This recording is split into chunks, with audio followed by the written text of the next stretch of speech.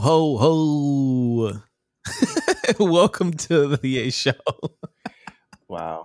Meelz was not Nice. ready for that one. Nailed it. No, you nailed it. Go ahead. Very festive of us, by the way. Super festive. Hey, we try. We Welcome to the A tried. Show. With the Kings of Pro Wrestling podcast, I'm Justin here with Meelz. We are, if there was ever a calling it in the ring, we are calling it in the man. ring today. Not only we calling it a ring, we calling it from inside our houses, and we might not ever leave again. Hey, turn that up. 'Cause COVID is back, baby. COVID manias are running wild. It is back. It's like, yo, we are here. I'm very afraid to go anywhere. Thing about this thing. Damn, this would be great for a Patreon segment. I don't want to say it on the. You know what? I'll leave it for another day. No, I mean we could do it for Patreon. All right, we'll figure it out for Patreon. But no, the city is wild. New York City is wild. I got offered free tickets to a Knicks game today, and I opted not to go, which is like the worst feeling ever. That's crazy. Free tickets to the Knicks versus the Pistons. Now, I'm not saying the Pistons are going to lose, but they have a strong chance of losing because they are trash. So me going to see it again. Shout out Quan. Yeah, I don't know. But yeah, I mean, you know, it is what it is. So I'm gonna be inside the house for quite a bit. Yeah, we're all gonna be inside the house, man. I actually we got a lot to talk about, or I have a lot to talk about because I wasn't here last week. Shout out to Carlos, man. First off, for for holding it down for me last week. You guys had a fantastic show. I was on the edge of my seat. I was like on the floor. But yeah, I want to thank Carlos, first of all, being on the show and covering for me. Mexico was great. Oh yeah, we need the stories. What's that been about? Mexico was really great. I mean, I've never gone on vacation before, so this was like my first vacation. All inclusive. The beach was fire. The food was great. The room service was divine. Okay, it was the views. You see the views? I showed the views. I saw the views. They were magnificent. I don't know. I've never been on vacation either, so I can only imagine. That's right. Like I can't think of many like black people that like take vacations like that. You know? I don't know. I feel like they do. To be honest with you, a lot of my friends do. I'm just the weird one. Not a majority of us do. You know what I mean? I feel like a majority of us, and I'm not saying this to be like, you know, classist. I feel like we do it because we work so much. And like I work so fucking much that it's like I could name people in our circle that do. Like Ty goes on vacations. You know, like a lot of my friends do, but I feel like a lot of us just don't sit down and just you know unwind. And I think if there was ever a good, you know, this is good in the sense of like, okay, you know, we're realizing that this world is bullshit and employment is largely bullshit, is that people are starting to take time for themselves in this whole 2 years, right? Where we realize that like, you know, we need to take time mentally for ourselves. And I've never done that. And being able to do that it's been, you know, fantastic for me. And I hate to go on like a tangent there. Of course, this is a wrestling podcast, but you know, we're gonna give you the real too. We're gonna give you the real too. A little tangent-y. We're the kings of tangent. But they tried to scheme on me, and they tried to get me into like one of these like kind of fake pyramid schemes. I need to know the story. Where there's an episode of South Park just like this, by the way. Except the skiing. Like even Cyrus was like, yo, people have talked about so far. I was like, how did I get? You know, I'm the master of like, you know what I mean? Like I'm the master of not getting finessed and played, and I got played. That's the one thing I got played on. So we check in, and they're like, okay, well, before we can get your bags and stuff, I need you to go, you know, talk to our homegirl over there. I was like, okay, cool. Like we can, you know, let's do it. So they're like, okay, we're gonna, you know, we want to give you a presentation, and in order to do this presentation, you know, you have to agree to either get a free spa day or a free steak and lobster dinner. Mm-hmm. And we flew in. Cancun, Mexico is 3 hours ahead of us in Los Angeles, right? So we're a little tired. I don't know where Mexico is. It's on the Yeah, East Coast. it's on Damn. the. It's like Cancun is on the bottom, so it's kind of like it's like a weird equator type thing. I looked it up. I was like, whoa! I have no idea. Geography is lost on me. Okay, go ahead. I was on the East. So when I was texting you, I was on the East Coast. I was on the East Coast time, but so like they were like, in order to do this, sign off on doing this, and we're gonna show you like a little presentation. It's like we're gonna take you around the resort. We're gonna show you some rooms. We're gonna try and see if we can, have you be a member of this vacation club, right? So we're like, cool, fine, whatever we can do to get to this room, to get to our room and chill. So Monday rolls around, and Monday's our last day. And we were like, you know what? I don't want to do this little presentation anymore, because we're like, me and my fiance, we are the masters of just flaking. Okay, at the last second, like we don't want to do it. So they tell me when I called her and we was like, hey, we're gonna cancel. They said, no, you can't cancel because you signed off on this thing, and if you don't go, you gotta pay $300. In hindsight, I should have just paid $300 because like what? This was terrible. What would Martin Lawrence do? That's what you got to ask yourself. What would Martin do? Would he I did what Martin did, and I went to the fucking thing. And so basically, they take you there, they ask you what you do for a living, they ask you all these questions just to kind of gauge your finances, right? And then they got him. They give you we got one. Then they gave me to like a salesperson, and her name was Ascana.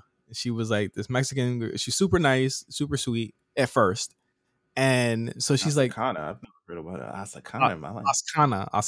I've heard of Oksana. I don't know about. It sounds like a fake name, but go on. I think it was a fake name too. So like she's like, hey, do you want to go to breakfast? Blah blah. I'm like, we're like, no, we don't want to eat. We don't want to do anything to prolong this, right? We want to just get through this because they said it's going to take an hour and go. This is 10 o'clock at this point.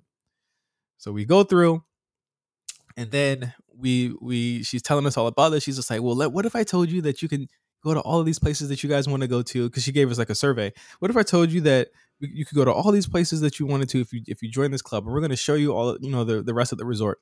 Showed us like the premium room, showed us like some of the stuff that we didn't see because we just had just like a regular kind of like deluxe room, whatever. And I wasn't really like, I was looking at my fiance, I was like, I'm not really like impressed, you know what I mean? But like we do want to travel more because we're getting married next year. So like I was like, okay, I'll listen, but I'm not going to do it.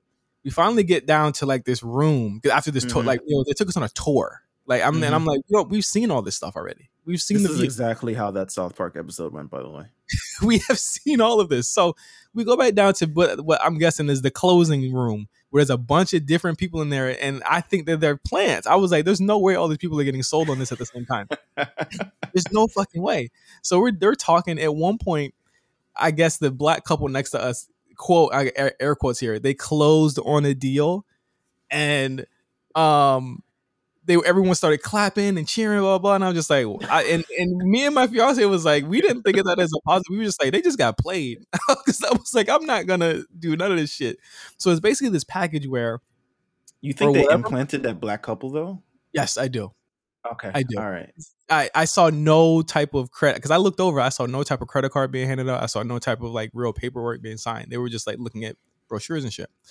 So they're talking. They're like, oh, we can do this. We'll give you money back on your flights, blah, blah, blah. And I'm just like, I don't believe any of this shit. Like, I'm mad at myself for even doing this and agreeing to do this. I'm just like, bro, next time they do some shit like this, I'm never going to do it again.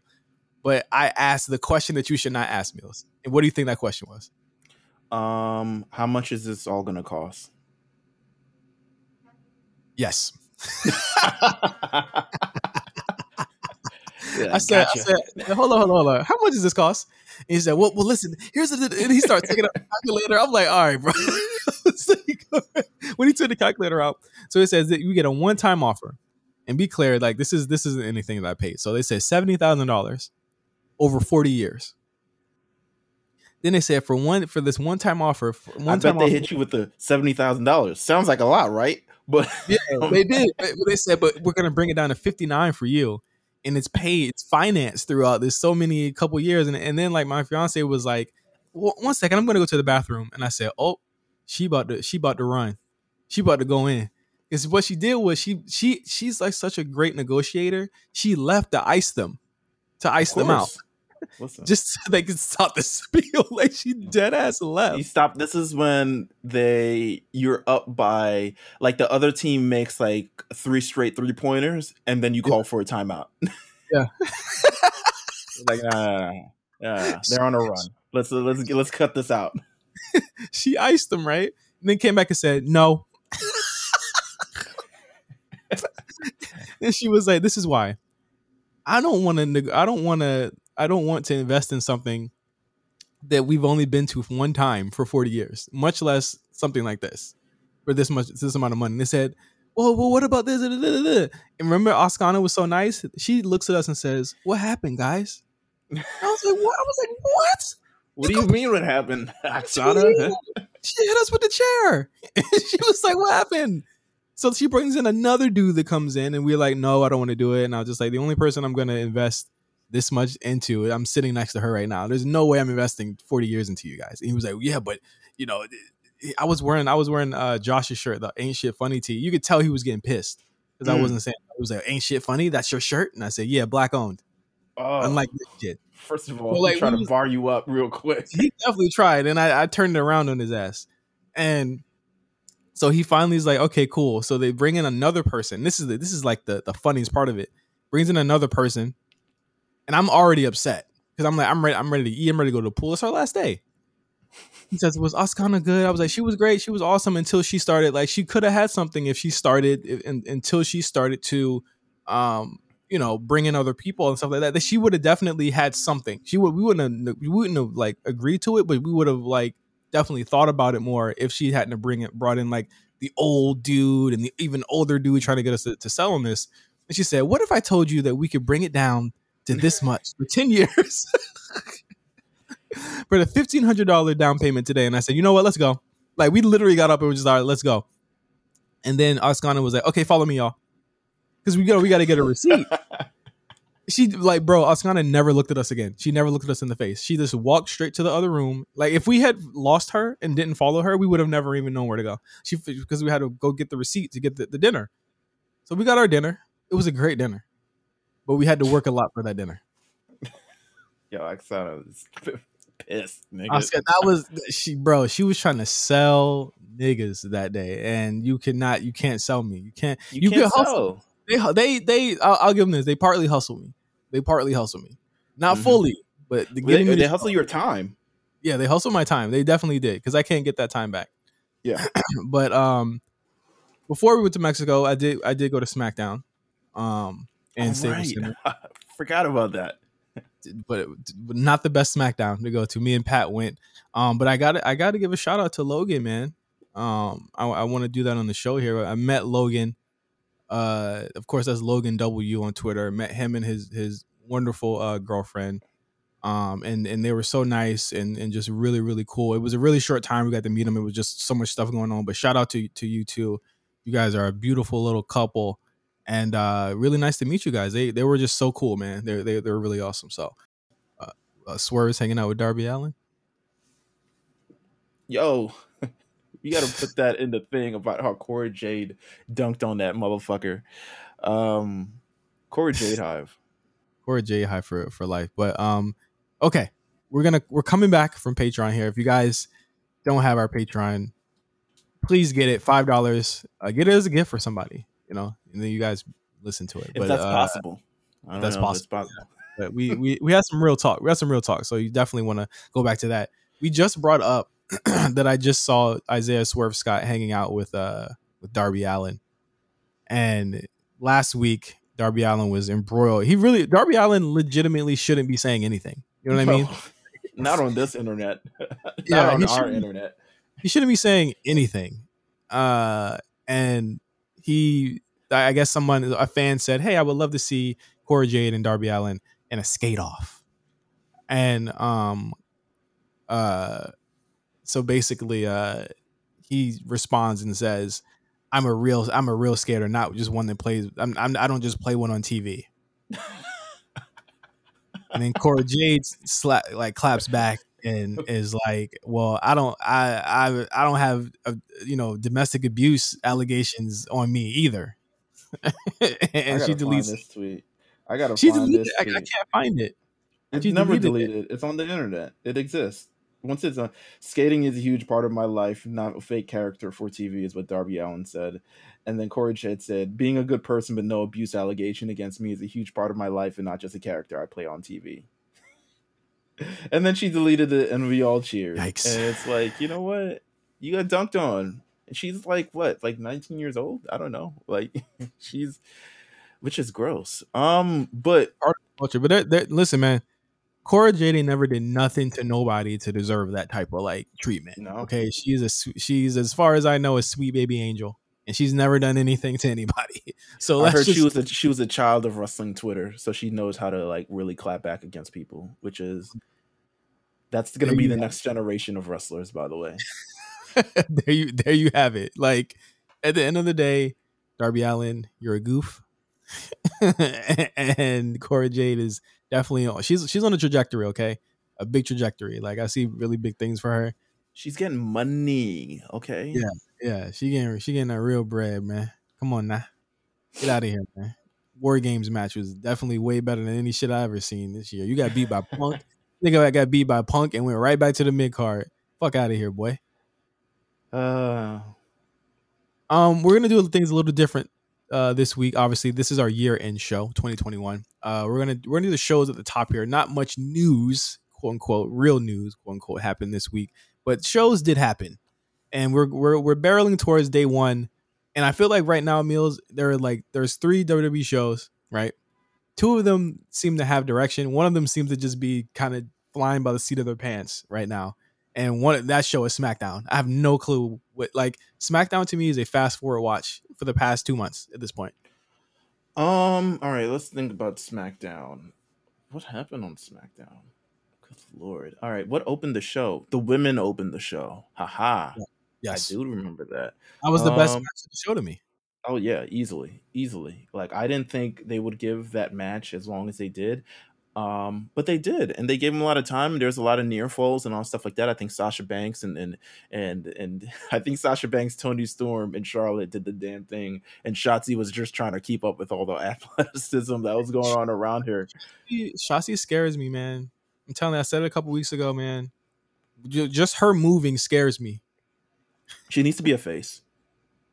I think she really does need to be a face because I think having being a heel means you're dictating so much of the match, but also you're like taking a lot of bumps as well. And I think she needs to be the one giving all these scary bumps instead of the one taking them because I don't want to say she seemed out of her element, but it was clear that when you have Sasha Banks and Charlotte in the ring, and then also Tony Storm, and not to say that they're like better than her, but I do think they have a lot more like in ring athleticism than her. She's kind of like a brawler, kind of like a risk taker, all She that other moved. stuff. She moved like her ass heavy. Shit. Let me shut she, up. she do. She moved like her ass heavy. But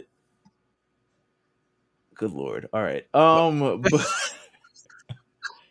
But nonetheless, it was a great tag team match in general, and I appreciate that match. It made me, you know what? Shout out to those women. Tony Storm gets a win over Charlotte. We are barreling towards next week where Tony Storm will face Charlotte for the SmackDown Women's Championship. Yeah. Was it the night before Night Christmas? before Christmas. Yeah, night before Christmas. Yeah. Okay, Friday. so this Friday. Yeah, this Friday. So yeah, I've got to look forward to.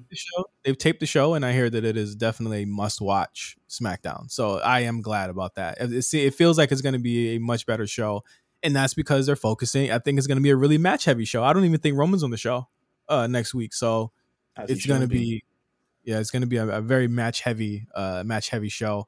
You had another New Day. I don't know why they're running New Day Usos 2 weeks before they're supposed to wrestle each other again. And they already had the match. It's already been booked, and they ran the match anyway. I don't know. They're out of ideas with New Day and Uso, and I'm like, why do you keep putting? At least put a third team or something. Like, damn. I don't know. They don't have one. Call up Legato. Call up somebody, bro. They got Los Lotharios, baby. Come on. Oh no, they got squashed. That was the most perplexing thing I had ever seen. They Was got them getting Jinder squashed. versus Jinder and Shanky. Oh, but you know what? It does seem like Viking Raiders are starting to get that push. Starting to move in a direction. Yeah, they're starting to move in. I will say that because they had that gender match. They had that same match before SmackDown started when I went. So it seems like they are getting they are starting to get in position to get that look. And honestly, I think that I think that they need the titles. It's been long enough that the Viking Raiders have not had the titles, bro. I don't know. I mean, it really kind of depends on the direction of SmackDown because I really don't know what they're doing with the show, but it seems like they want to keep the bloodline on top and they really work the most amount of shows, especially house shows, everything in between. So I'm not really sure what the direction. They could be setting up the Viking Raiders to lose to the Usos. If I was a betting man, that's what I would say. If I was a betting man, I'd say Vikings and Drew are the stable going against the bloodline in WrestleMania.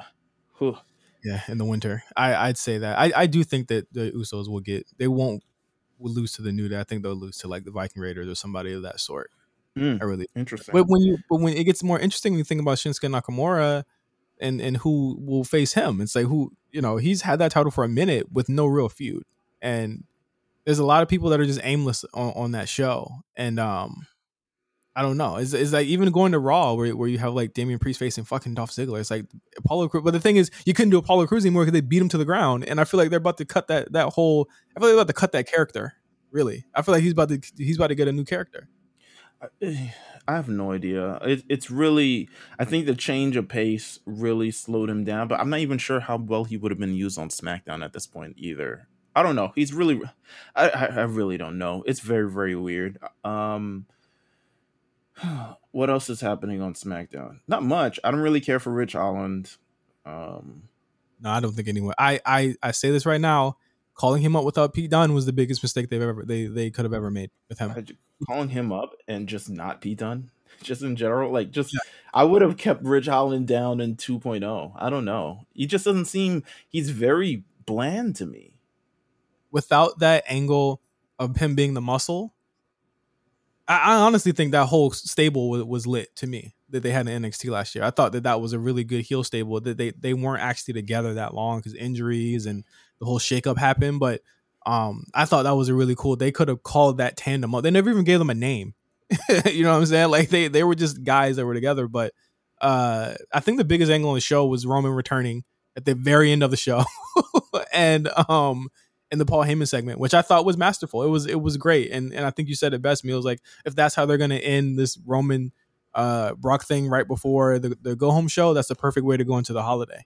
Yeah, I think they do what WWE likes to do a lot at the end of the year is kind of leave this cliffhanger to have you waiting until the top of the year, because usually most of the years at the end of the year don't mean shit. Most of the shows at the end of the year don't mean shit. But they had this segment. You knew the boom was about to be lowered. Roman Reigns comes out in his new needle mover shirt, which I hate. He comes out, he fires Paul Heyman, which I always believe. When I said Roman Reigns was going to turn on Paul Heyman, it was never going to be Paul Heyman turn on Roman Reigns or anything like that. So he turns on Paul Heyman. Superman punches him into oblivion. Brock Lesnar comes out, really gets his true retribution on all of them, suplexes them out their pants. And F5s Roman Reigns multiple times and lays him out. And we got that as the last kind of standing remnant thing going into day one. And at this point, it's like, will Brock Lesnar take back Paul Heyman? Will Paul Heyman attempt to go back to the tribal chief? What role will Paul Heyman play in all of this entire thing? But we got until day one to figure it out. And I think it was a great way to do this feud. Yeah, a great way to do this feud. It's different than their past ones. Their past ones to me have always kind of seemed like who's the better man, who's the stronger man, who's this. But there's a lot more story intertwined into this. But we still have we're going to get to it when we do day one predictions next week. But there's still always like, so what do we do with the title? Yes. Listen, I don't want to worry about that this week because it's going to make my fucking head hurt. Yeah. With how I feel like they've kind of booked themselves into a corner here unless they have a plan for one of these guys coming out of it, immediately out of it, you know. Right. But I thought this was a really strong angle to end off the show. But I would think that they're gonna do this for a while until Mania. I think it's gonna be the issue of will Roman take that title into Mania, and I think he will. I really think he's gonna have the title going into WrestleMania. Monday Night Raw. Monday Night Raw, things happened, but not a lot of things of consequence happened, which sounds weird. I also feel like they were short staffed this week. Again, I mean, no Riddle on the show. I'm good with that. I needed a break from Riddle. I really did need a break from Riddle. Riddle can be only an idiot for so many weeks in a row. I think they were out of suits. I think they were out of props. I think they were out of disguises. I think they were out of all things, and it was kind of good and refreshing to see Randy Orton in his element. And maybe you want to do that another week, to be honest with you. I'm sorry, but I thought that Orton not being able to RKO Otis was good, but if it was not Otis, I would have liked it if it was not Otis being the one that he couldn't RKO. Why couldn't it be Damian Priest as being the one that he can't RKO? That's a great story. Because Damian Priest is better. That's why it's a great story. But Otis being the guy, I think it's just to set up to next week. And then it's also the build, similar to another match that we saw where a person didn't really hit their finishing move until they hit their finishing move. But I think it was a nice build because we're getting Randy Orton versus Otis next week, and you're going to want to pay to see that RKO. Yeah. So it was. I think it was a nice little thing. Again, they love Otis for whatever reason. I don't see it, but hey, you know, he getting a crazy push. He just is protected in a way that it's like it's beyond me because they're not doing anything of significance with him. But when he's in stories, they make sure to like not completely bury him, which is wild. I don't know. I hate it. I'm looking at like a Chucky doll, like to buy. Why do people buy these? I don't know.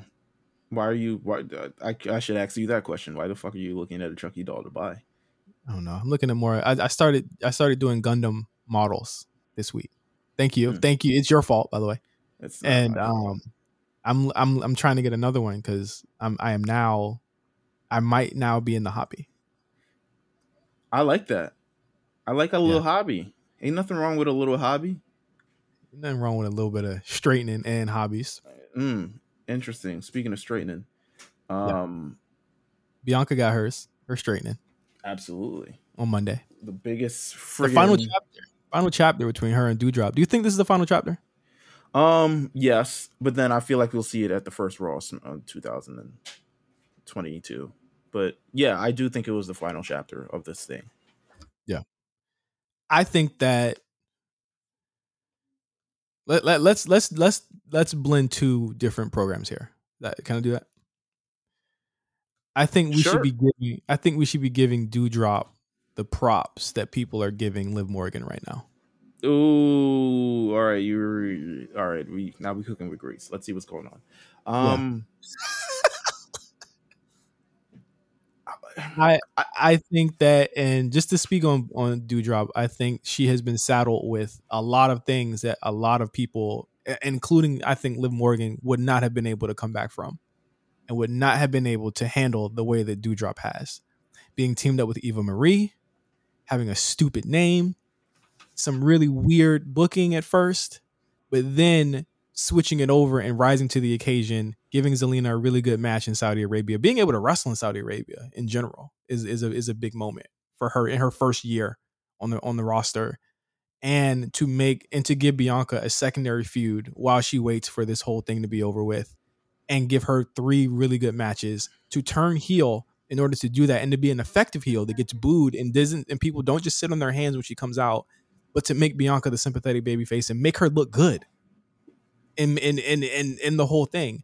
The Bianca Doudrop series, here's my thing. I know I asked if I wanted to be the final chapter. I want to see more from them because I think Bianca got better working with her. I want to see like a we're good for now. I think we can revisit it later, but I think we're good for now. Like the big moment happened. I don't want to like I don't think you want to take away from the big moment, because that's going to be replayed until the end of time, of her just lifting Dewdrop on her shoulders and hitting her with the KOD. Because you literally, like I said, with the Randy Orton thing, it's been weeks of building up to this moment. And then when it finally happened, you saw the people standing up on their feet, slowly rising. I thought it was a great visual. And you can feel like kind of the crowd all They react got up. at the They same got time. up. Yeah.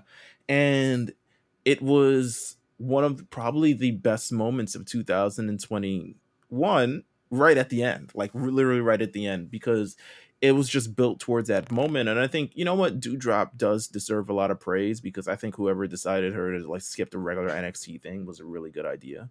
um Mhm. I think Dewdrop in her role right now is she understands what she has to do.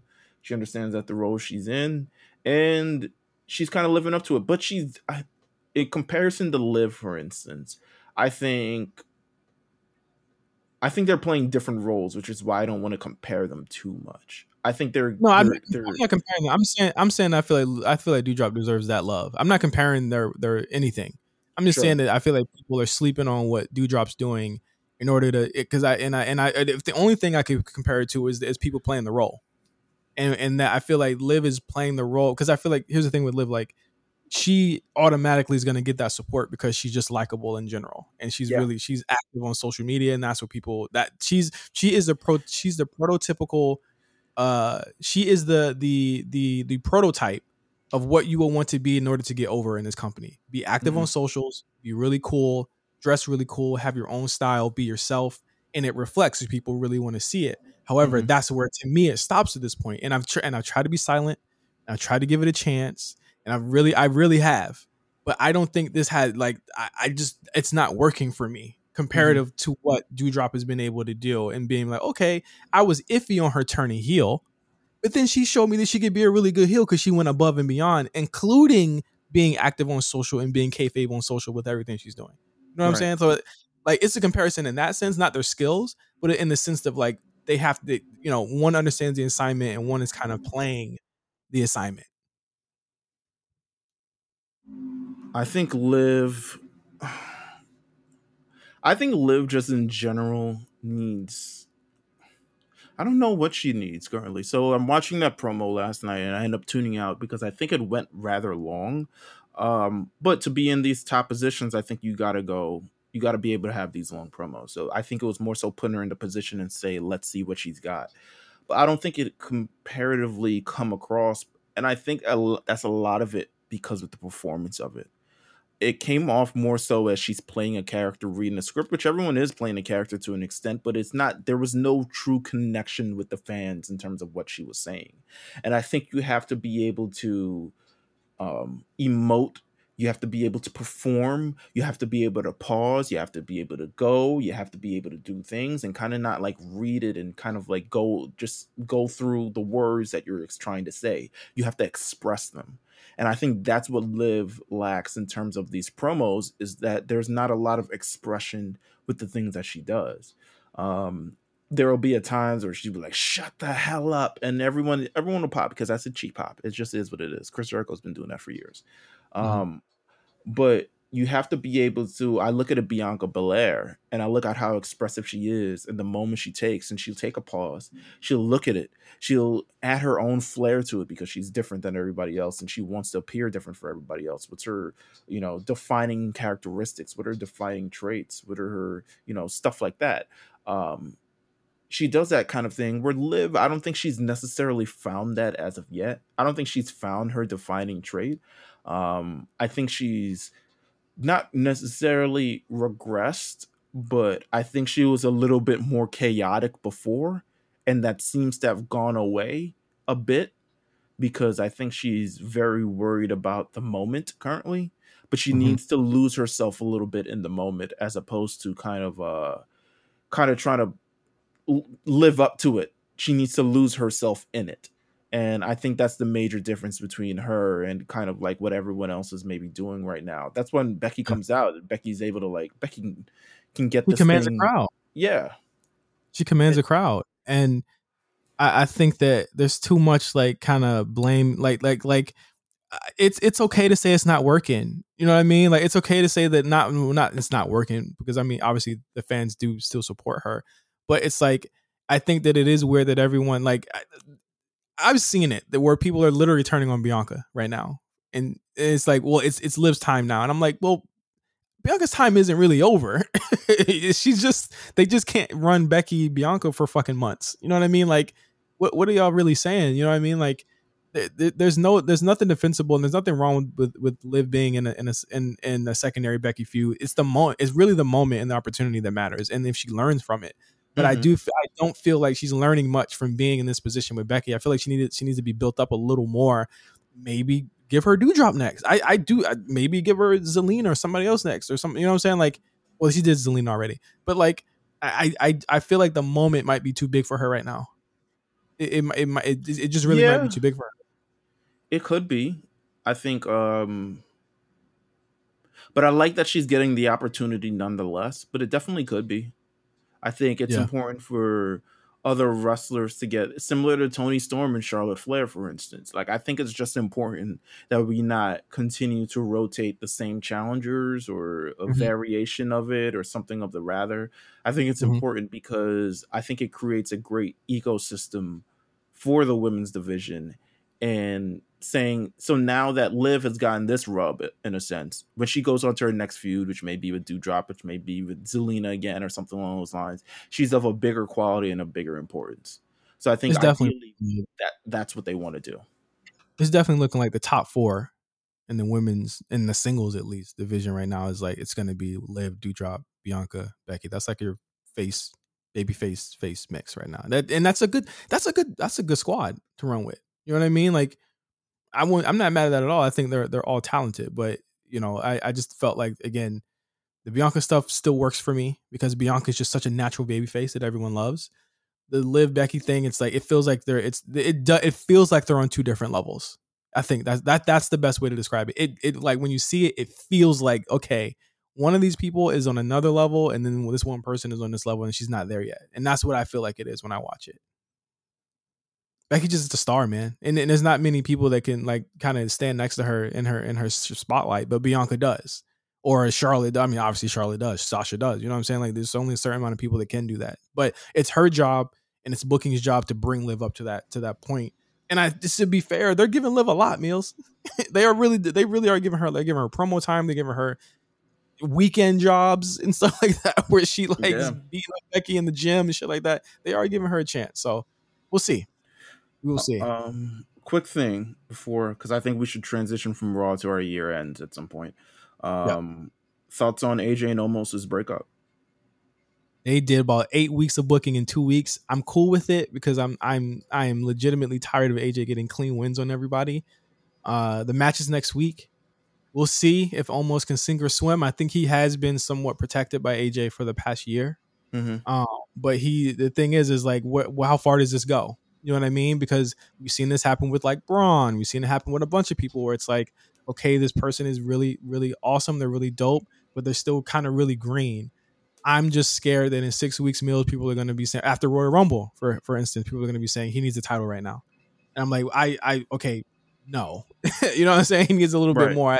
I worry about where he will go when he is not in a tag team because there are not many places for him to go in a singles position right now, and they've booked him so strong that it's like we've never even seen him get pinned before. So I don't know what they're going to do. No, absolutely. And then, what did you kind of make of we're at this fatal 4-way, Yes. thing? What do you kind of odd, make of this odd program thus shit, far? odd shit last week with that Bobby Lashley stuff. Really odd stuff. But it looks like Bobby's gonna turn. How do you feel about him? I feel like it's fine if he turns face. I know he's probably not going to, but it's like he's been a heel for so damn long, bro. I feel like he has been. It looks like they're obviously doing something between Seth and KO, getting a little bit of a thing on him, and then it looks like he's trying to, maneuver himself away from MVP. So obviously they're doing something with him. They haven't even brought her business back. They brought her business back for 1 week. Them, I was like, what? What happened to that? Yeah. But I'm not mad. at a Bobby face turn because I think it's time. It's been really roughly the same character for quite a bit. I think we can use for some change. We can stand for some change and stuff like that. We don't have to have the big dominating Bobby Lashley anymore. We can go back to him being explosive and powerful, and hopefully at this time, I think he would, as compared to his first face run, I think he will have garnered the approval of a lot of the audience at this point, so it'll be a lot more successful. But I'm all for if they want to change him to a face. But yeah, ending of Raw was delightful. I hate that we have to wait 3 hours to get to it. I do not think this Fatal 4-Way feud should close shows. It's just not. No one cares. Like by the end of the show, no one cares. I would have preferred, like for instance, um like a Miz Edge thing. Like that's not a show closer, but it's something different, that you're looking forward to, as opposed to like, okay, everything that I really enjoyed ended at like 10-12. So what am I really doing at this point? So that's my only beef with it. But yeah, let's turn Bobby. Let's turn Bobby.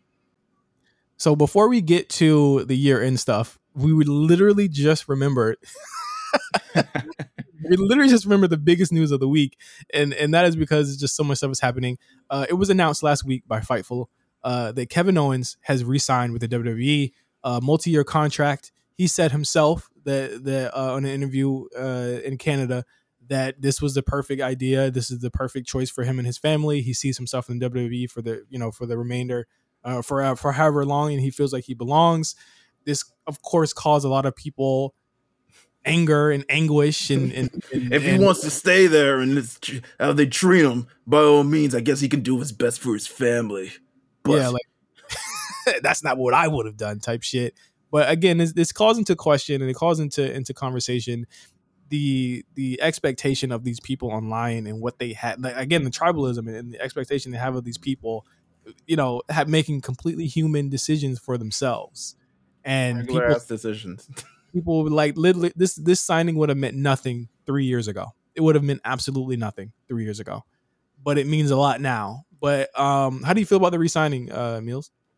I felt a sense of relief, because I like KO, and I think I've realized it last week Monday, especially as he's doing his heel thing, that I would really love KO to stay, because I do think that there would be a little bit of a void. You always need KO's one of those characters where he can be he's a heel, but when he's a face, he's one of those faces with, like, what do you call it? When you think someone is going to win and then they never win, but you always just hope they win. I don't know, but you need people like that. I think he's such, like, I don't want to say like an everyman character, but I think he's garnered so much, like, what's the word? Damn, I'm losing all these words today. I think he's garnered so much a great relationship with the people itself, that it would be hard to see him go and try to wedge himself back into that old community that he was in. Which, I mean, I think it would have been probably easy for him, but it also would have been like a knife, like trying to really wedge something in to this product where Kevin Owens currently, he has a role within the WWE system, believe it or not. I mean, whether he wins or not, he definitely has a role and he has a place there, and he's featured quite actively. So to wedge him in between the Adam Coles and the Bobby Fishes and the Adam Page and the Dark Orders and the Young Bucks and all this other thing like that, probably could have made it happen, but probably something else would have been compromised in the thing. I love that he made the decision for his family. I love that he probably re-upped and they probably like shook him down and he was like, yo, this is a stand up. I want this, that, and the third. And they were like, yeah, if we get to keep you. So I thought it was great. Shout out to Kevin. Think? What do you think? Yeah. Yeah, shout out to Kevin. I think, again, like you said, I never saw him fitting. Of the three, I thought that it would be KO and Johnny staying, obviously. Well, Johnny hasn't really said either way. I thought KO was gonna go. Oh, okay. I thought KO was gonna stay. I thought KO was gonna go. I thought Gargano was definitely staying. KO, Kyle O'Reilly was gonna go. I think it would have been easy for KO to go because he's like right up there with the Moxley thing. Yeah. Like he could go there and become a king. But, he doesn't have to. I guess. Yeah, no, he doesn't, and I think that I mean, in the last 2 years, he's definitely shown what, and like during the pandemic era, he's definitely shown why he's important there, and why he's definitely valued and needed. But I think we're getting to the point where WWE has kind of let a lot of people go, but now they have the core people that they want to stay, and they'll give them anything that they want to stay, whether they want to leave or not. They have it. They have the books open for them, and I think that it's fine that they do that. You know what I'm saying? It's fine they get KO back, but it's like you don't want to let this guy go because he's definitely a big part of their overall strategy in terms of having these big heels, having these established faces and heels and stars that they can turn to. But what did you feel about the Vince McMahon saying he likes to fire people on Raw thing? Um, I don't know. It's weird that this is also a controversial decision as well. That this is the fact that we're in 2021, where it's like my thoughts on it of him just saying, like, he says that all the time, is like Yeah. a wild controversial decision because people were fired, but like also people are fired every year. From WWE. People were fired the year he started firing people on the TV show. Yeah. We're But like then all the time. people were like, well, not 200. I'm like, well, tomato, brother. Like, Yeah. When there was at the late end of 1999 and 1998, when WCW was still doing this thing, many people were let go. He couldn't keep everybody.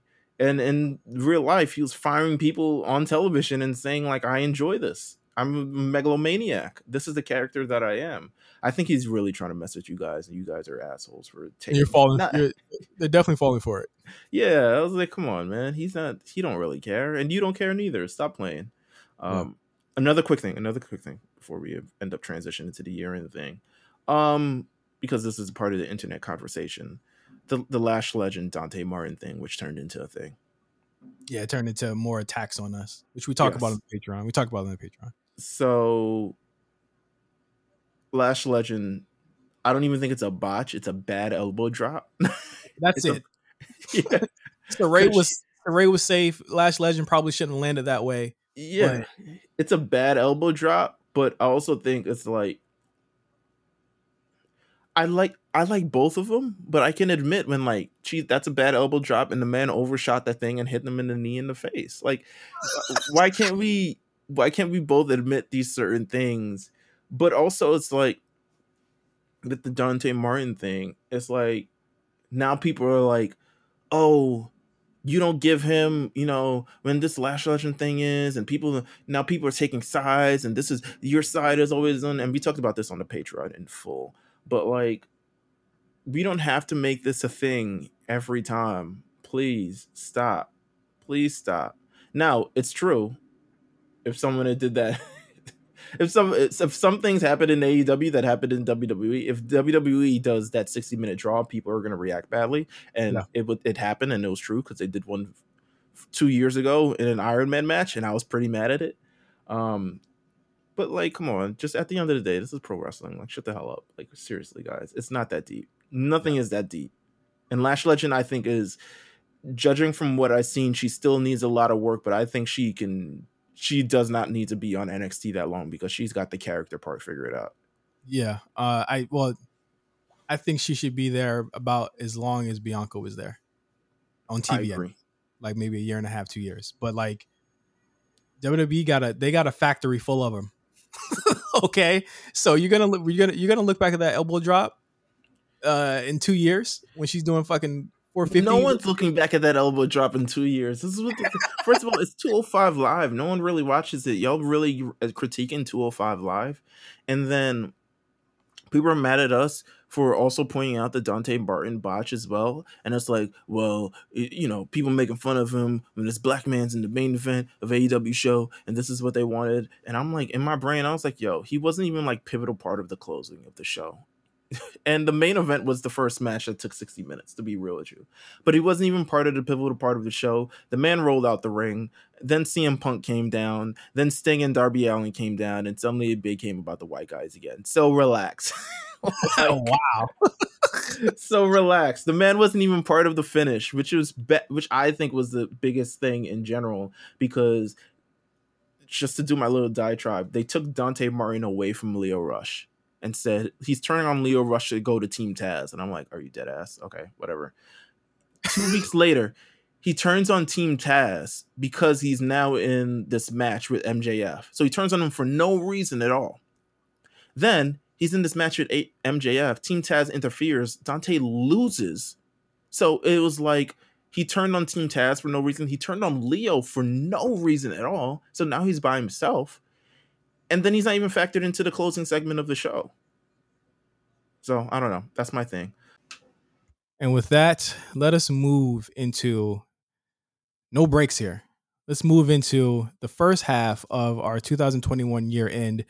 Just overall, just the year in wrestling has been, negativity, weird shit, really bad shit notwithstanding, this has been like probably one of the most popping years for wrestling as soon as the fans came back. Like July on has just been popping for the whole year.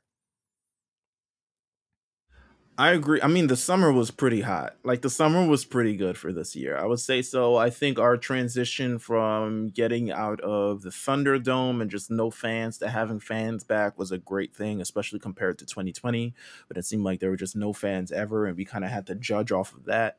2021, I will kind of remember as the year, like in terms of just it's the year AEW took a jump. It's a year the WWE kind of changed the model of their business. It is the year construction happens outside of my window consistently and for all the fucking time.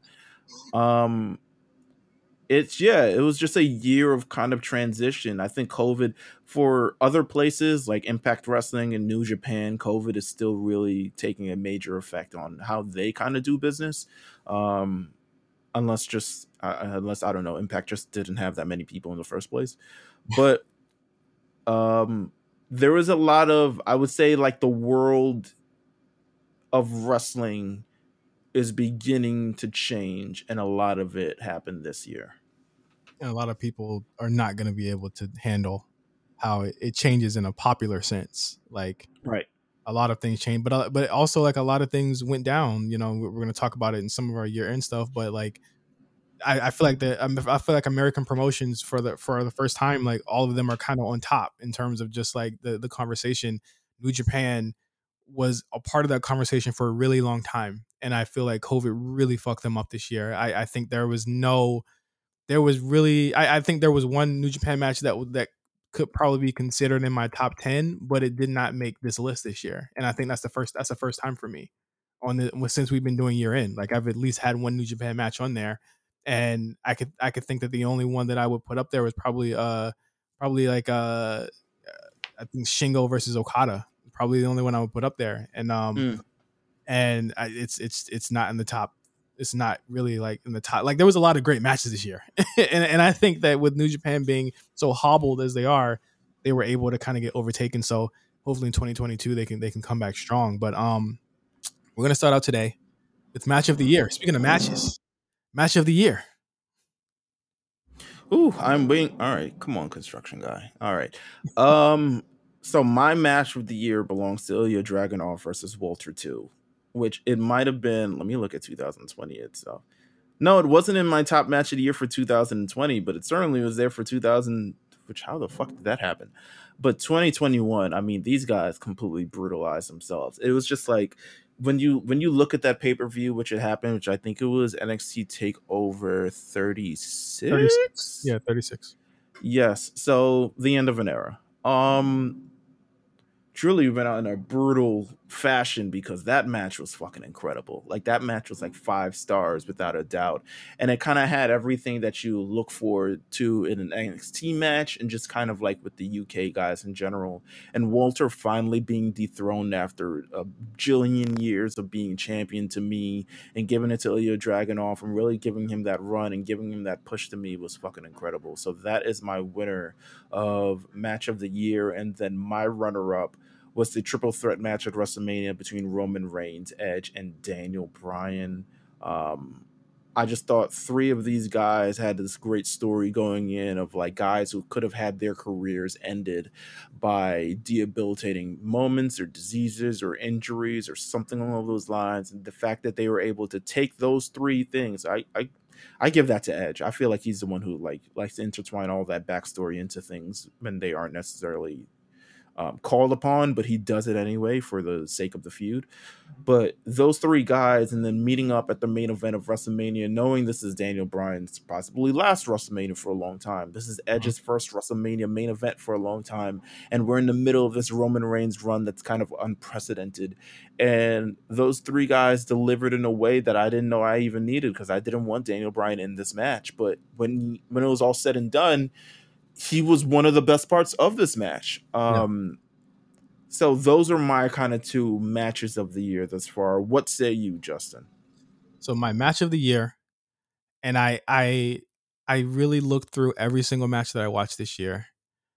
I watched a lot of wrestling this year, and I was told, and I was told to watch this specific match a couple of months ago, and I said I heard so much about it, and I watched it, and me and Cyrus talked about it. We reviewed it on Spot Callers this year, and there was just no doubt about it that I had to. We had this, we had to have this match as the top matches of the year.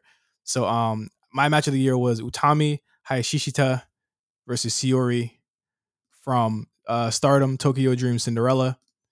It is just take the fact that they're women out of it.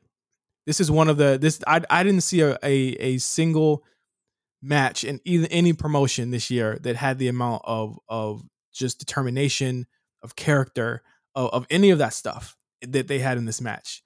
It is literally something that you have to see to believe. Like these two women killed each other out there, but then not only did they do that, they made a believer out of me, and that I felt like, I would watch Stardom. I say this is really good, and I thought a lot of the matches were strong, but I was like, man, like it's missing that one character thing to me. And I thought what Shiori brought to the match really gave it like the desperation that she wanted to get this title was such a great story to me. And I've watched this match at least 3 times this year, and I think the only other match I've done that with is probably my runner up. But I love this match. I think anyone should try and find this match. Chase it down. Utami versus Shiori. Stardom Tokyo Dream Cinderella was my match of the year. Shout out to everyone that said that we had to watch this match. You guys were definitely right. This is my match of the best match of 2021 to me. And my runner-up was Walter versus Dragunov in NXT TakeOver 36. Not much to say here that Meelz hasn't already said, but I thought that, again, the determination, the character, the storytelling that they had, and I thought this had I thought this had the most epic story in all of WWE, because Walter hadn't been defeated. But for Dragunov to pull it out and actually do it was incredible. I think that it was the best match on that card, on that show. And there was a lot of really good, that's what we were waiting for. And I thought that was like, that made that show like a one match show in terms of just being it. So that was my match of the year, runner up rather. Those are my 2 matches of the year though. All right. Next up, feud of the year. I think we both got the same winner here, so we can just talk about it here. Our feud of the year is Edge versus Seth Rollins. I mean, Edge is my personal GOAT, but just the feud that he had with Seth Rollins, I mean, this was years in the making. This was going back since 2014. Again, Edge is someone who likes to take a lot of the backstory that they won't pay attention to, or at least put into the program, and really blossom the feud off of that. I think Edge versus Seth Rollins, battle of egos, battle of does he still have it? I think this ascended Edge to the next level, which is very weird to say. Well, I wouldn't say it like I wouldn't say ascended. I think that it solidified him as being back. And you know what? I feel like here's how I feel about this in terms of ascending to the next level. I feel like it did because, as someone who truly came up in the Attitude Era, and then we watched him grow, I think a lot of the memories with Edge has a lot to do with character work, and he was a great in-ring person, but there weren't necessarily many matches that truly like kind of like stand out outside of the stunts. You know what I'm saying? People will say the ladder matches, people will say all these other things, the TLC matches, all the other stuff, et cetera, et cetera. But you remember the moments. You remember him slapping John Cena's dad into oblivion. You remember all the other stuff like that. Edge is certified in that way, and he's absolutely a Hall of Famer and a legend. But for him to come up and now to transition to this age, and I think a lot of it, even with the Randy stuff, I think he was still working in that kind of like that past Edge mode. But I think with going against Seth Rollins, I think he adapted to a lot of the style that we see today. Mm-hmm. A lot of the near falls, a lot of the expressions, a lot of the back and forth, just kind of like solid in-ring work that I don't think we've seen at any point of his career. He's had great matches with people, but I don't think we've seen like the effort and the intensity and the just I don't know. Just I think he's working on a different level than he was before. It's just in my opinion, and I think he's more so adapting to the styles of today as opposed to like the styles of yesterday, or taking a cheap way out and just working a much more easier style. I think he's very much so a fan of the Daniel Bryans, of the Seth Rollins, of the Johnny Garganos, and I think I can see that in a lot of the style that he works today. Yeah, no, I think that Seth was the perfect foil for him, just not only just with character, but in terms of just style. I feel like he can work any style. And for Edge to say, like we said this before, like Edge really overthinks his matches. Like none of that has ever been more true than in the Randy Orton program. And I think that the overthinking, I honestly think he's overthinking the Miz thing right now. Like I think they're overthinking that feud. It just needs to be simple, and they're making it really like complicated. This was the time where it's like I feel like he worked with another great mind that probably overthinks their shit too, and it worked because in any other feud, Seth showing up to somebody's house would have been like okay, like they're overdoing it, but it worked here because it worked into the fact that Edge loves his family so much, you know. So like I really thought that, and for it to culminate in the Hell in a Cell was great. I think the Hell in a Cell was probably my top 5 matches of the year. It was so enjoyable. Right. So it's like, I think not only was Edge back, but what we're seeing now is a different, like you said, it's a different Edge. And it solidified him being, I am different. I'm going to be working different matches and you're going to see me do different things. So I am very glad that we both picked that for our feud of the year. I was very shocked, but I was like, okay, we agreed. we really agreed on something here. I don't know how you were shocked. This is Edge, baby. Come on. All right. See, look at this. Runner up. What was your runner up? My runner-up was Adam Page versus Kenny Omega. I think albeit Kenny Omega being kind of a dork for majority of the year, I think just them blossoming this feud from them being tag team partners, it's one of the rare things where it's like I had a comment about an AEW feud like a week ago. People probably say I'm hating, but the shit literally make no sense because they just buried Leo Rush for no reason. But I think this is one of those things where, and I think maybe it might be an elite thing, where they really took their time with it. And they paced themselves. Adam Page, Kenny Omega, former tag team champions, have worked together. You know, Adam Page, eventually Kenny Omega does his own thing, gets to his own heights, he blah, blah, blah. Adam Page just kind of have to refine himself all over again. He takes a break from television. He loses the title to Shot. He takes a break from television to go have his kid. He comes back on his cowboy shit and he eventually wins the match. It is better than probably when I first kind of like truly witnessed Adam Page. It was when he was in that AEW championship match, the first one against Chris Jericho. And at the time you knew he wasn't ready at that time because no one really gave a shit about him.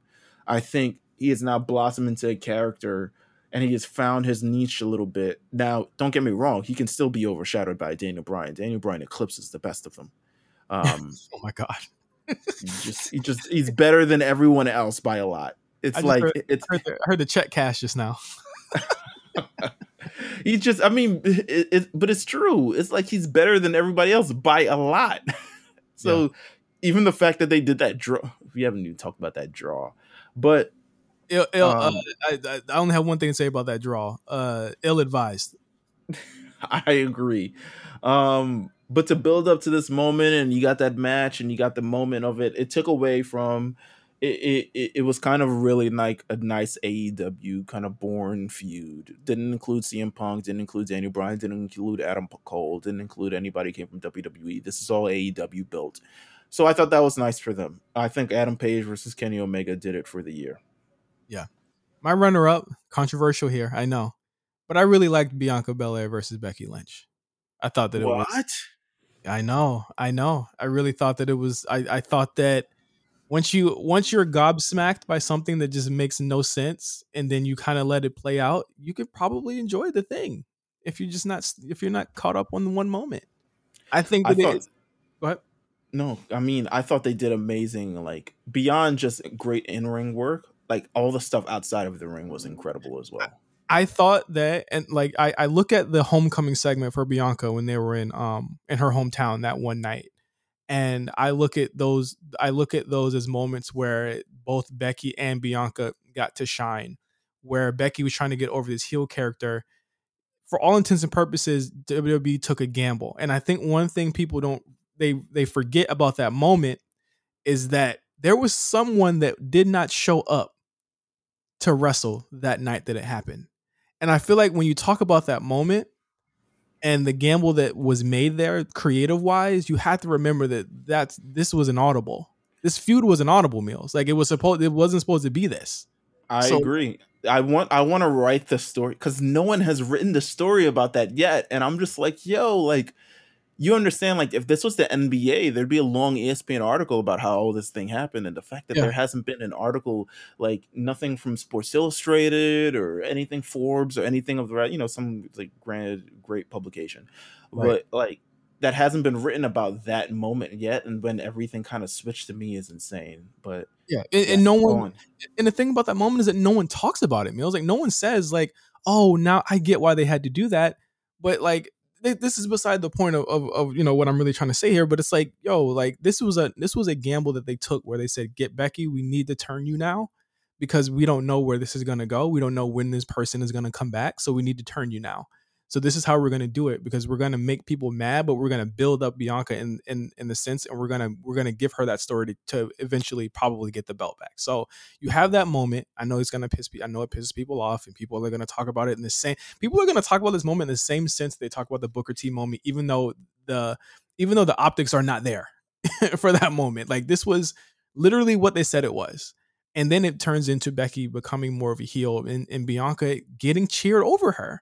I think the reason why I love the rivalry is because it showed that in every level, Meals like Bianca is better than her, but she had to cheat every single time to beat her. And I think that it was good in the sense that we needed to get Becky back in position. We needed to get her ready again, but we needed to rise Bianca as well. And I think it was a rare feud where everyone came out of it, even though Bianca lost the belt. Oh my god! But she came out better because she ended up being sole survivor in Survivor Series. She ended up getting all of these opportunities after the fact. Like she ended up being a bigger star because of it. And when she gets the title, it's gonna mean more again. So I love this feud. Love Becky, love Bianca. I love when these two work together. They're two of my favorite wrestlers right now. So I loved it. Um, guilty pleasure of the year, and this is usually like our where it's like either a promotion, a performer, or something that happened that we just love to see on our screen. I'll start here. My guilty pleasure of the year 2021, LA Knight. Okay, no one understood why I love this motherfucker so much until War Games, but LA Knight to me has it, man, and not in like an EC3 type of way. Like LA Knight is a big goof that can cut really funny promos and say yeah all the time, and I think he's funny. I think he's great. Like, in ring, he's not one of the flippy guys, but he's serviceable to a point. I think his matches with Cameron Grimes are really great. And I think that he really does provide that veteran kind of leadership on NXT 2.0, where a lot of people really have really solid matches with him. And I think he ended up being someone that when he's on the screen, like I know a lot of people don't feel a way about him and call him old and shit like that, but I really think he's probably one of the most talented people in that roster. When you think of that transition from NXT, and a lot of people saying like they're getting rid of all the old people, and then you're like, but what about LA Knight? He's Yeah. 39 years old. He's literally Luke Perry on 90210. But he's managed to figure his role into it, and I think they'll be better to have him around. And I think he's going to be a great player once he eventually moves up to the main roster. And I'm not mean like great player like challenging Roman Reigns or something, but I think he'll be in a role where you can kind of slot him into anything. Yeah. So props to LA Knight. My guilty pleasure of the year was Reggie. That boy flips. Boy, that boy flips. He just, I mean, he's not on TV long enough for me to truly be like, oh, fuck this guy again. And what he does is incredible. It's Reggie. Like, have you seen him? He fought Sasha Banks earlier this year. And wow. That boy was killing. Hey, he was killing. Look at what he did. Like, you know what I'm saying? Like, he started off a thing with Carmella, and then he got bigger than Carmella. And then they were like, we got to move him around. He was a Nia Jax. They eventually shifted him off that 24/7 champion. Now he's doing stuff with white women and, that boy, Reggie, he cannot stay away from white women, boy. He just can't. Listen, it just is what it is. So yeah, that's my guilty pleasure of the year. And my runner-up is NXT's women's tag team division. It started this year. Right, it was rough. It was rough. It still is rough in my opinion because there's really only 3 contenders. The NXT women tag team thing, it shouldn't be a thing, but I get it. At this point, it's really just to have other people doing other things. And I'm making wild stretch excuse for it. I think it's to help develop a lot of relationships. Both tag team championships help develop a lot of relationships between people who have never had relationships on the roster. So now, eventually, when that Persian girl turns on what's her face, Mrs. Loomis, Indy, when she eventually turns on Indy and crushes her like a fucking like a crab leg and just pull her shit off. You'll know it started in that NXT Women's Tag Team division, and I don't think you have a lot of feuds like that, except the obviously Bayley versus Sasha thing. So, and then they had a lot of great matches. Like it gave Ember Moon something to do, gave Shotzi something to do, gave Tegan Knox some shit to do. So, yeah. My guilty pleasure again. We're going to NXT 2.0. This is like the guilty pleasure show. Joe Gacy. A lot of people were really mad about Joe Gacy, but I think that he is definitely someone that in ring is really good, but also has a character that I don't think we've seen before. And NXT is really good for the cult characters, but I think that the way he's approaching it in terms of like being like the PC police type thing is such a good jab at everything we see in the IWC right now. And I think that it is like it's hilarious. I think he's good, and I want to see more members to his woke collective, if you will. And I think he's going to be changing 205 Live, so I want to see how that happens. So, next up, most improved 2021. Meelz, who was your most improved wrestler? My most improved wrestler was Damian Priest. And when you come from NXT and the matches that he had there, maybe not a lot to improve. But when you talk about being able to step up on the main roster and have these WrestleMania matches with Miz and Morrison, have these not really steal the show, but probably still have the best match on SummerSlam with Sheamus in a role that I didn't see. Like he won over the crowd in that aspect. And I think he's just been great in every situation that he's been put in. Right. And he has not been pinned in a one-on-one match in 2021, which is, I don't know if they know that, but maybe we shouldn't bring it up. They mentioned it a lot. Well, they didn't mention they hadn't been pinned, but they did mention that he's on a run last night on Raw. So he's just he's good in any position that he has. And it's interesting to see where he was going to come from. Remember, originally there was plans for him to call him up with KO. Mm-hmm. Then I guess the Bad Bunny deal happened and they thought this was a natural fit. And it was. So I'm giving it to Damian Priest. Cool. Priest. Who's your most improved? My most improved is Adam Page. I feel like Adam Page was lost for a while on AEW programming. And, as I was watching throughout the summer and some of the early fall, he was someone who had turned it around completely in terms of getting fan reactions. And I think that is the reason why he's the champion today. I'm very interested in seeing how they book a babyface of his caliber, and because he is the traditional babyface for AEW, right? Like I felt like Moxley was not that. He was somebody that was very much like not the traditional babyface that they tried to book him that way. He was like the Stone Cold Light over there. but like Adam Page is very much like the kind of ironically Daniel Bryan kind of face where it's like, he is the kind of the people's champion in a lot of ways. And it's going to be interesting to see how they book him. But I think in terms of just getting people to give a shit, Adam Page is definitely that babyface. There's nobody on that show like him, babyface wise, and that's why I think he's definitely the most improved in a company full of bullshit. And my Cody runner up, probably thinks he is. Cody probably thinks he is though. and Cody's and probably like, the people are just, if they're reacting, it's a good thing. I hate him. Hey, the game needs Cody, man. I'm telling you, the game needs him.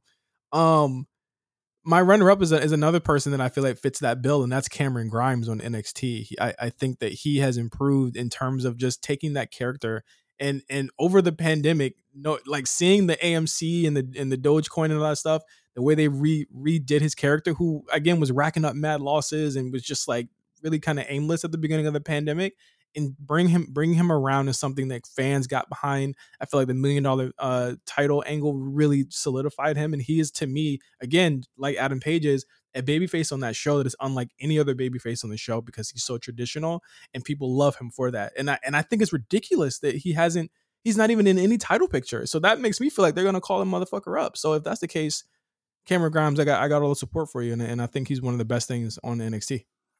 My runner up was Carmelo Hayes. I think literally when he started, I was just like, oh, okay, nice light skin, little flavor, little some. He's doing something. And I was like, he's for sure gonna be on 205 Live. And I was surprised that he was like, yo, do not put me on that damn show. And listen, sometimes you got to call your shot. If you know he the shit, why not say, don't put me on 205 Live? Do not make me a cruiserweight contender. I'm so much more than this. And then he wins the breakout tournament. And I really don't think, honestly, I still didn't think it meant much until 2.0. Until 2.0 came in, and then he kind of like rose to the role that he wanted to be in and express the things that he wanted to express and say the things that he wants to say. I think if he was still a baby face, it would be a lot more awkward than it is now. I don't think he would have survived. I don't think he would have survived Black and Gold because there just would have been too many of those like white guys at the top. Yeah, and then also it's just if he was a face, I think it was just he would be. I can't see him currently with a character that's really defined as a face. Yeah. So not yet. He can be a face now. Yeah. Because he's kind of figured it out. His look, his swag, his all this other stuff like that. He can definitely figure it out now. But before, and then also like Gargano's no longer in his way, so he can probably figure that out even more. So I'm saying Carmelo Hayes. He's in the last 6 months, he's improved a lot. He's rose to the occasion. Least improved. This is going to be really funny. Least improved of the year. Meelz, who'd you say was your least improved wrestler? Andrade. Just least improved on all fronts, just kind of all levels, and just someone who believed he was the shit. Someone who we gave match of the year. To someone who barely gets a match in this year. Andrade, I feel like if you had stayed, they would have gave you something eventually, but I can see that you want to have your own career in your own hands. But man, sometimes it's like, yo, you played yourself. Sometimes it is. I'm glad he got creative control. I think that's something you get when you're part of I guess when you're on the main roster, which continues to boggle my mind of why people don't go to the main roster before dipping out. But I'm glad he got what he got. But yeah, it's not him. It's just not. Like, you've done nothing. And then I'll do my runner-up real quick. It hates me. It pains me to say this. It pains me. Like Shotzi. Because Shotzi had a good start of the year in that tag team thing. She's got the look. She's got the tank. She's got everything. And then they pulled it all from under her when she turned into a heel. And it kind of low-key exposed her. Yeah. As like not being able to really work these big moment matches as of yet. And I think she needs a lot more defining in the ring, but yeah, that heel thing exposed her. I mean, she's fine as hell, but like, good Lord, she needs a little bit more work. She's gonna find it. I think. They just. I mean, she needs this. I feel like she's been having injury problems, and that's what's kept her off of TV. Because she said it on, I think, Twitter or Instagram or something, that she's been having like injury problems. So hopefully she can get it together in 2022 and really like get on top of these things, because I feel like Tony did kind of lap her. But my winner of this was another person who believed their own hype, Malachi Black. This guy was having fantastic matches for all intents and purposes. And once again, he is now having matches with Goldust, Dustin Rhodes. I think this is what happens when you give yourself a little bit too much creative freedom. Yeah, and I think that the same goes for Andrade, right? Andrade's my runner-up as well. I think these two left this year, and for all intents and purposes, more power to them. I was really glad to see, and I was really excited to see where they went. Andrade was announced in AEW, and you could hear a fucking pin drop. And then Malachi Black came to a lot of an amazing debut. I will admit, an amazing debut on AEW. And since then, he's now like in a tag team. And I'm like, I think you have to have someone like, for instance, a Vince, or in this case, it'd be Tony Khan, who, how does your character fit within this world that I built? How do you respond to people? How do you do all the things? I'm not saying WWE does it right all the time. I don't know if the AEW does it right all the time. But how do you fit in this? But when you kind of have he's falling into the Fiend category, where it's his own separate world thing, person, experience. But I think you got to remember, I think what's going to connect with the crowd, eventually you got to remember that you're also a professional wrestler. Like, that has to be like the basis of things to me for a successful character, is that you also have to remember that you're a professional wrestler and you're a person. And yeah, you can have all these supernatural stuff, but if you can't go in the ring, or if you can't sell the fact that like you have these, especially in AEW, sell the fact that you have these great matches, it's not going to work out. No. Yeah. All right, pay-per-view special of the year is going to piss people off, I think. I think we both have the same for both. I had something and I just changed it because I was like, wait a minute, I didn't really mean that. So I changed my runner-up just now. But our winner for pay-per-view special of the year was WrestleMania Night 1. I think there were so many things that from the top of this show that could have went wrong. There was a rain delay. There was, yeah. At the top of the show, it did go wrong. There was a rain delay. There was a lot of things that could have went wrong. But after that, we reacted on Twitter. I love the rain delay. It was so much calamity. They were jumping back and forth between people backstage. Kevin Owens, who doesn't wrestle till night 2, was just like, yeah, I'm just here because they told me to be here in case there was a rain. You know what sucks? They cut that out of the rerun of the VOD version. They cut all that stuff out. It's so bad. They need to keep it in because the calamity of it is really what's makes it so. Yeah, and I think a large part of why I'm not gonna speak for you, but I think the large reason of why that was important for me, and why that's my moment of the year, because it's the most human moment of this whole thing. You had Drew McIntyre cutting a promo. He was so excited to be back in front of fans, and so many of them were so excited to be back in front of fans. That moment when they were all out there, the magnitude of that was just crazy. You know what I mean? For everything that people had been through, and for that moment and that section, and for that night, we have forgotten everything. You know what I mean? We have forgotten all of the bullshit, and we just enjoyed the damn show. And I can't find a show this year, that was unanimous across every single piece of the community that was so positive. And of course, it ended on such a great moment, began on such a really funny moment and a great moment. And I really enjoyed WrestleMania Night 1. It was definitely one of my favorite shows of the year, or the show of the year to me. I mean, I agree. We had the same pick for both of them, so we can talk about both of them. Our runner-up was Crown Jewel, a show that should not have been as good as it was. No, but listen, when you pay for a good show, you getting a good show, man. And you pay top dollar, no pun intended.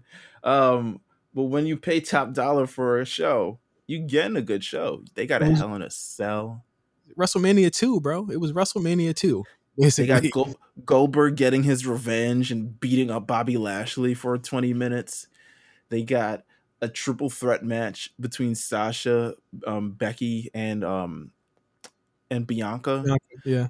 We got King of the Ring and Queen of the Ring, which people will probably say that's probably shitty how we got there, but eventually you got there, and look at the characters now. Yeah. And probably some other stuff that I'm not remembering right now, but you got it all. You got Brock versus Roman. That was a thing. Pretty big show. I mean, my Peacock was fucking up the entire time, but that's hey, because you talk so much shit about Peacock, and yeah, that's pretty much why. I deserve it. They deserve it. They told me why.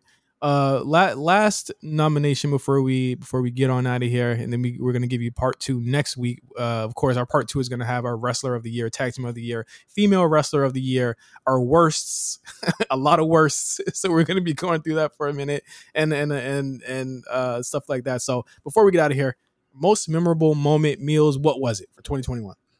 All right, please do not kill me. Oh God, I will. My most memorable moment of the year was The Miz winning the WWE Championship. My most memorable moment of the year. Mine. And I will say that because, 1, The Miz is awesome. 2, I never thought he would do it again. And then 3, I think it played so much. There was so much like, he lost the briefcase, he got it back, fuck Otis, all this other stuff like that. Story intertwined to it. Who said fuck Otis? Me. That was me. Sorry. But there's so much intertwined to that. And then he won it, and I was like, wow. Look at God. You couldn't tell me anything for those 2 weeks, to be honest with you. The Miz is my WWE champion. No, I really couldn't say anything to you. I couldn't say a damn thing to you. So yeah, you're right. No. 4 days after my birthday too. It was a really great late birthday present. So that's my most memorable moment of the year. I kind of want to change my second one now, considering I see what yours is. Go ahead. My most memorable moment of the year, of course, is Bianca Belair winning the SmackDown Women's Championship in the main event of WrestleMania Night 1. I'm changing my runner-up to that as well. Okay. I just remember that moment being at home. I was at the edge of my seat. I don't think I said a word, and I think I was texting you. I was like, "This is." I was like, "Yo, this is big. Like, this is crazy." And I think that we all had that moment when she won. I jumped out of my fucking seat. Like I hit the loudest "Let's go" I've ever heard in my life. Like I have never. And again, a character like Bianca Belair is once in a lifetime. You don't get these often.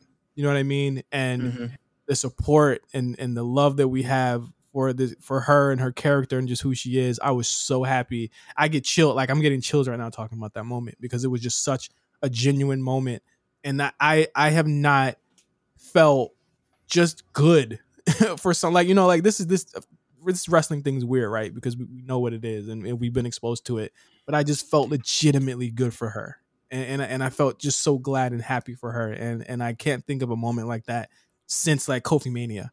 And I think I put that up there with it. You know what I mean? Like it just in terms of just where we've come from and what we see. Like we have people and we have young little black girls that will be able to see that, you know, and see that as a moment that's just amazing. And I think that's just definitely the most memorable moment of the year for me.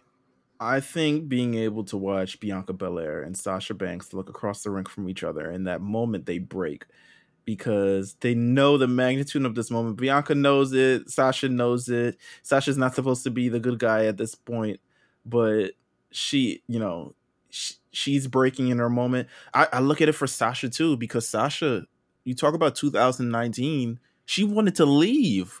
Mm-hmm. She wanted to leave. And Vince was like, nah, get your ass over here. Take a couple weeks off, come back, reset, all this other stuff like that. She wanted to leave. And like, look at the year that she has. And I think she's always doubted, like, because she always loses a lot and all this other stuff like that. But it's like, you got to trust in the moment. Yeah, Bianca ends up winning the main event, but you're in the main event of WrestleMania, which I don't even know if she thought would be able to ever happen. Mm-hmm. And I think that was a beautiful moment for Sasha. I think it was a beautiful moment for Bianca. I think it was a beautiful moment. 2 black women main eventing WrestleMania is still like, wow. Like it really is. It's like, wow, like in this white ass WWE company, this company that has always championed the Great White Hope, and we've always seen the John Cena's and the Trish Stratus and the Stone Cold Steve Austin and Hulk Hogan and all this other stuff like that. The Triple H's, all this other stuff like that. Even like, for instance, The Rock as a black superstar, never really. I mean, he is 100% black, but also never really like, yo, we're strongly referencing his African American heritage and doing a lot of these other things. But this was kind of undeniable. When Michael Cole said that, I said, I was just like, thank you for saying that out loud for people to hear it, because it ain't never happened before, you know? Yeah. Them saying it like, It's an historic moment. For the first time ever, 2 black women have a title match in the main event at WrestleMania.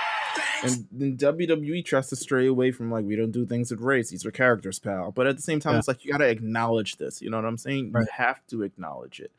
And we're going to get the sad part is we're going to get a lot of flack for saying this. That's the sad part. Like, the sad part is we're going to get a lot of flack for trying to champion this moment, because people are like, but she lost 6 months later. And that shouldn't be, that doesn't make this year, that doesn't make his moment, and that doesn't make Bianca's career. Moments like this make their career, Sasha and Bianca, in this moment. So, hey, it is what it is. Ultimately, WWE in the end tells the story, and no matter what you do on your little Twitter account, that's not going to change their narrative, because that's what's going to be the big narrative, is that happened. The stuff that happens in between that, you know what the story's going to be? Meelz, is going to be the Becky returned. They're not even talking about how long it took. They're going to say that she returned, because they've already started doing it. Right. You know what I mean? Like, they've already started. Oh, she came back. You would have never known it would have been 26 seconds if she didn't say it, because of the way they tell the story. So at the end of the day, this is the moment that matters. That other bullshit, get over it. My runner-up, this is a weird runner-up to that historic moment, but I thought it was a really cool moment. But Samoa Joe returning to NXT. Good for him. Lost your job and came back. The people were undeniable. I don't know where he is now. God bless him. I don't know where he is. He's hurt. Still? Yeah, he's hurt. All right. Well, God bless him. He's still got a job. I thought really our last moments with Samoa Joe was watching him in a poncho in WrestleMania Night 1. And it wasn't. He came back. He won the NXT Championship. I think. Did he? Yes, he won it, right? He won it. Yeah, he won. He had to give it up a week later. Oh yeah, and then he had to give it up. I feel like that was like cap. I feel like they was like, all right, beat this nigga, because clearly nobody wanted to, like, they, you know what I'm saying? Like, nobody would. Like, it was clear nobody wanted to face Karrion at that point. So he was just like, just have Joe do it, because I think people just done. Yeah, he's not able. It's like, all right, we'll take it off of him. Don't worry about that. Yeah. But that was the first half of our year-end list for 2021. Of course, next week we're going to have our wrestlers of the year, our worst wrestlers of the year, and some of our more fun topics. Bearing the lead that we have this Christmas party on Thursday. Oh fuck, that's right. Meelz, tell them about the Christmas party on Thursday. All right, give me a second.